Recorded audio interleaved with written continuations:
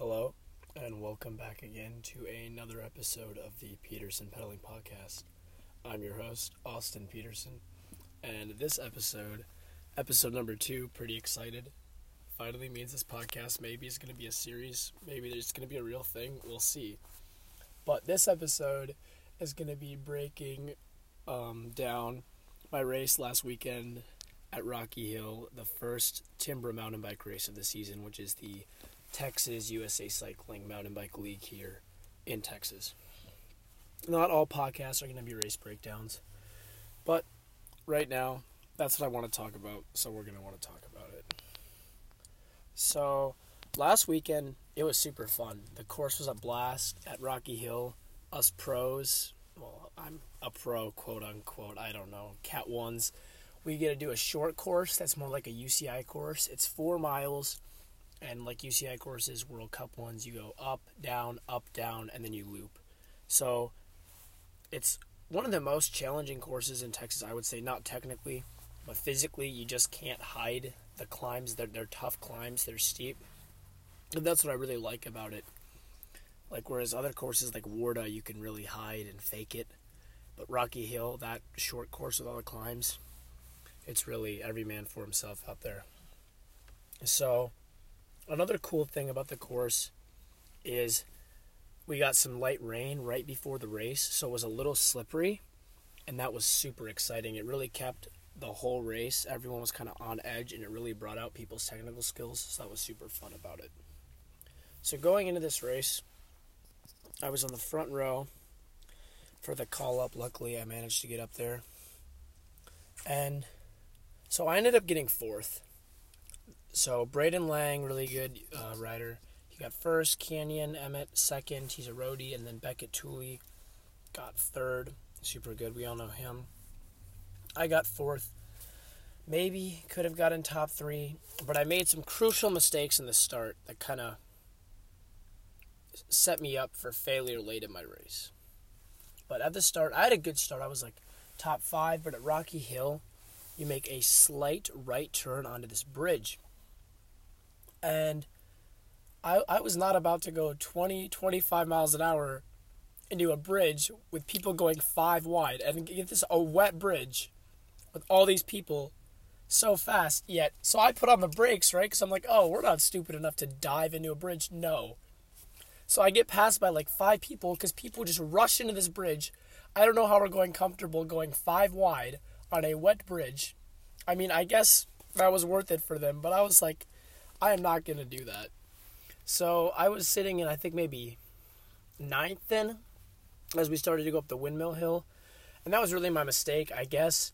I should have went into the bridge with more aggression, maybe got up into the front so I would have been safe if there were to be any crashes.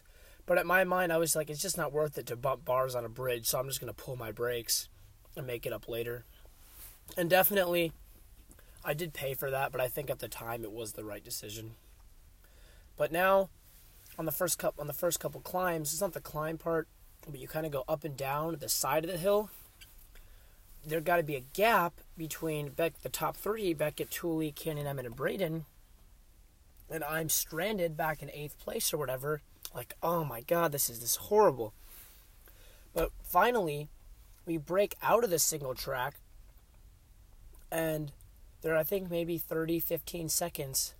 And we get onto the steepest, I think probably the steepest climb, one of them, double track. It's like 30 seconds. So I pass everyone, and I'm like, I gotta go. I gotta close this, or at least try to do something. I can't let the race go away from me at this point. I gotta attempt to bring it back, right?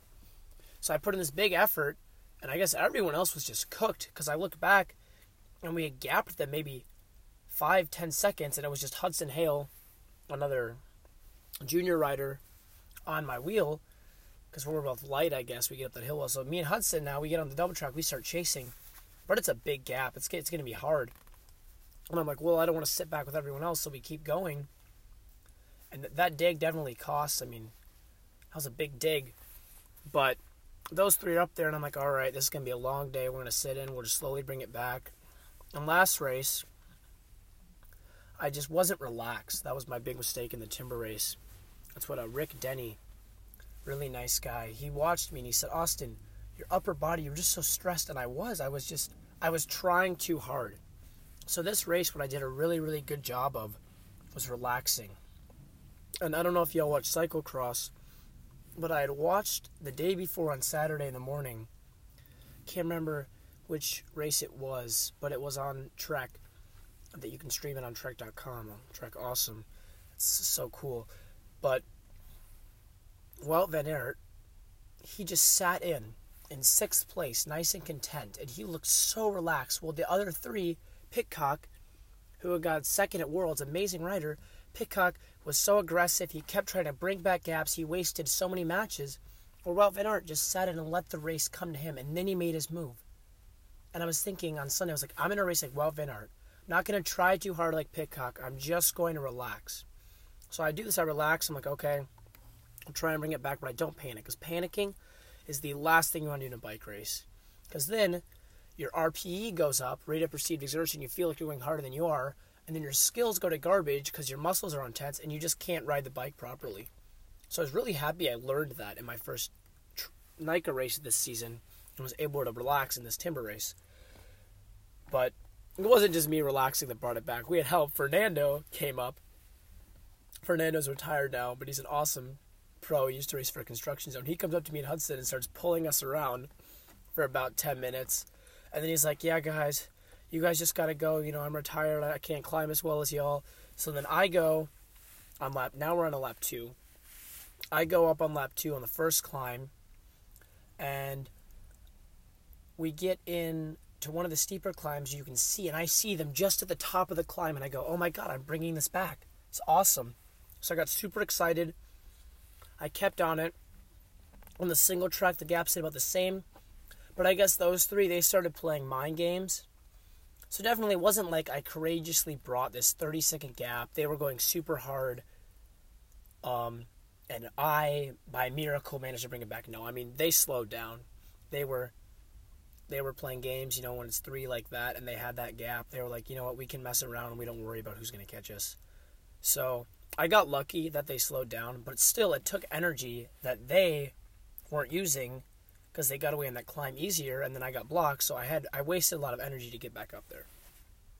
And was it worth it? No, I ended up finishing 4th, but I could have done better than 4th, and I wanted to be in the race. I mean, it was awesome to be at the front of the race with these really great guys, and I looked at my lap times. I was pretty discouraged about how I finished, even though I had a great race, but our lap times, even though we were racing, it's the exact same course, I think. Maybe besides, we did cut out probably 10 to 15 seconds of the grind or the wall. I can't remember. But almost the exact same course.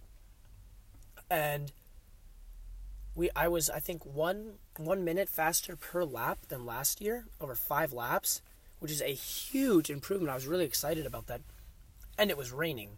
So obviously could have gone a lot faster if it was dry. And last year, I think it was perfect conditions, if I recall. So I was really happy about that. And also Canyon, who got 2nd in this race, he beat me by, I think, 5 minutes last year, and I was able to stay with him until lap 5. Spoiler alert, man. Kind of jumping around here. But as I was able to stay with him till lap 5, the last lap, and then I did blow up a little bit. But I was so excited that he rode away from me and Beckett last year, and this year we were able to stay with him. So I was really proud about that, and he's an exceptional cyclist. I think he was Cat 2 state champion, and then now as a roadie, and now as a Cat 1. So getting back into the race here, I catch up to them right as we're going into lap 3, and then Fernando did actually catch up to us later on, but I'd made it on before Fernando caught us. So we get onto them, and then we go into lap number 3. I was stoked because we come through the feed or the start-finish, and all the kids that were cheering me on, who I talked about, like Rye and Beckett, Tyler, all of them who I talked about cheering on the NICA race, they all stayed, which I thought was really awesome that they stayed to watch me and Logan do the pro race. And their support, they were screaming, Austin, Austin. So that really pushed me through, and I was so happy I closed the gap. That was one of the highlights of the race, definitely, when your teammates come and cheer you on, man. Bike racing, it's such an amazing sport because it's an individual sport, but there's the team aspect of it, which is super, super cool, I think. Anyway, back into the race, going to lap 3, and then canyon, and Braden did start pushing it up some of the hills, so Fernando dropped back off. I managed to stay on. I felt good. I was like, yeah, I can cover this. I can hang on to this. So that's the next 2 laps. Canyon would go a bit harder up the hills, and then we'd all stay on him. 2 laps go by. Now we're getting into the end of lap 4, right before lap 5. Braden Lang, and I expected him to do this. I was like, yeah, Braden's probably going to make a move soon. He's looking good. Comes around on the double track at the top of one of the climbs and drills it in the black track. It was pretty hard because it was wet, and he had that good gap. And black track, you're on wooden bridges, so it's pretty hard to maintain grip on a wet day like that. And he got a good gap. And then it was just me, Canyon, and Beckett. And then Canyon and Beckett, right before the last downhill in a rocky hill, I had rested up just a second because I was taking a feed. And then we're coasting down the downhill, and I was resting, right? But I allowed this 2 to 3 seconds to open up. And then we get into the headwind, which I hadn't noticed before because I was drafting off them. And Canyon sees this, and he starts drilling it. I'm like, oh, shit. I really just messed up. And at that point, I kind of hit a wall. Like, I didn't even feel that tired. Maybe, I don't know. But I realized, oh, man, I really paid for catching up early in this race. So going into lap 5, I was with them. But when we finished, I was 2 minutes behind Canyon and Beck, because they put 2 minutes in me that last lap because I just kind of cracked. So definitely that's where I made the mistake. I wasn't able to stay with them to race it out on lap 5, Canyon and Beckett, after Braden had kind of ridden it away from us, which was disappointing. But we'll get it back in the next timber race, make sure to have a better start, and then play it safer when I ride in that group, and make sure I stick on wheels. Yeah, just a crucial mistake. Honestly, thought we were going to coast onto the set, and then we'd regroup on the double track, but it happens. The first race of the season. There's a long way to go, but I'm feeling good about my fitness, about my form, and I'm excited for NICA. We're going to be racing that on Sunday. We're recording this on Tuesday. So that's coming up pretty soon. And I think I'm going to make some podcasts about some racing tips and fitness, and I'm really interested in physiology. So hopefully we'll talk about that pretty soon. But that's about all I have for this podcast. Awesome race with some really good guys. Made some mistakes, but there's a lot of learning to do. But the key thing I learned from this race, because I always say that when you win, you don't learn a lot, but when you lose, you learn so much. I think losing is very important to the development as a bike racer. So lost, what did I learn? I learned how to relax. I learned that you got to be on the front and got to be able to close gaps and hold wheels. Never let a wheel up, because you never know what's going to happen, even if you think it's safe. So that's all I have. This is Peterson Pedaling Podcast, episode number 2. Pretty excited about that. We just don't have one episode now. I'll see you all in the next one, and I hope you all enjoyed it. Have a good rest of your day or night or morning.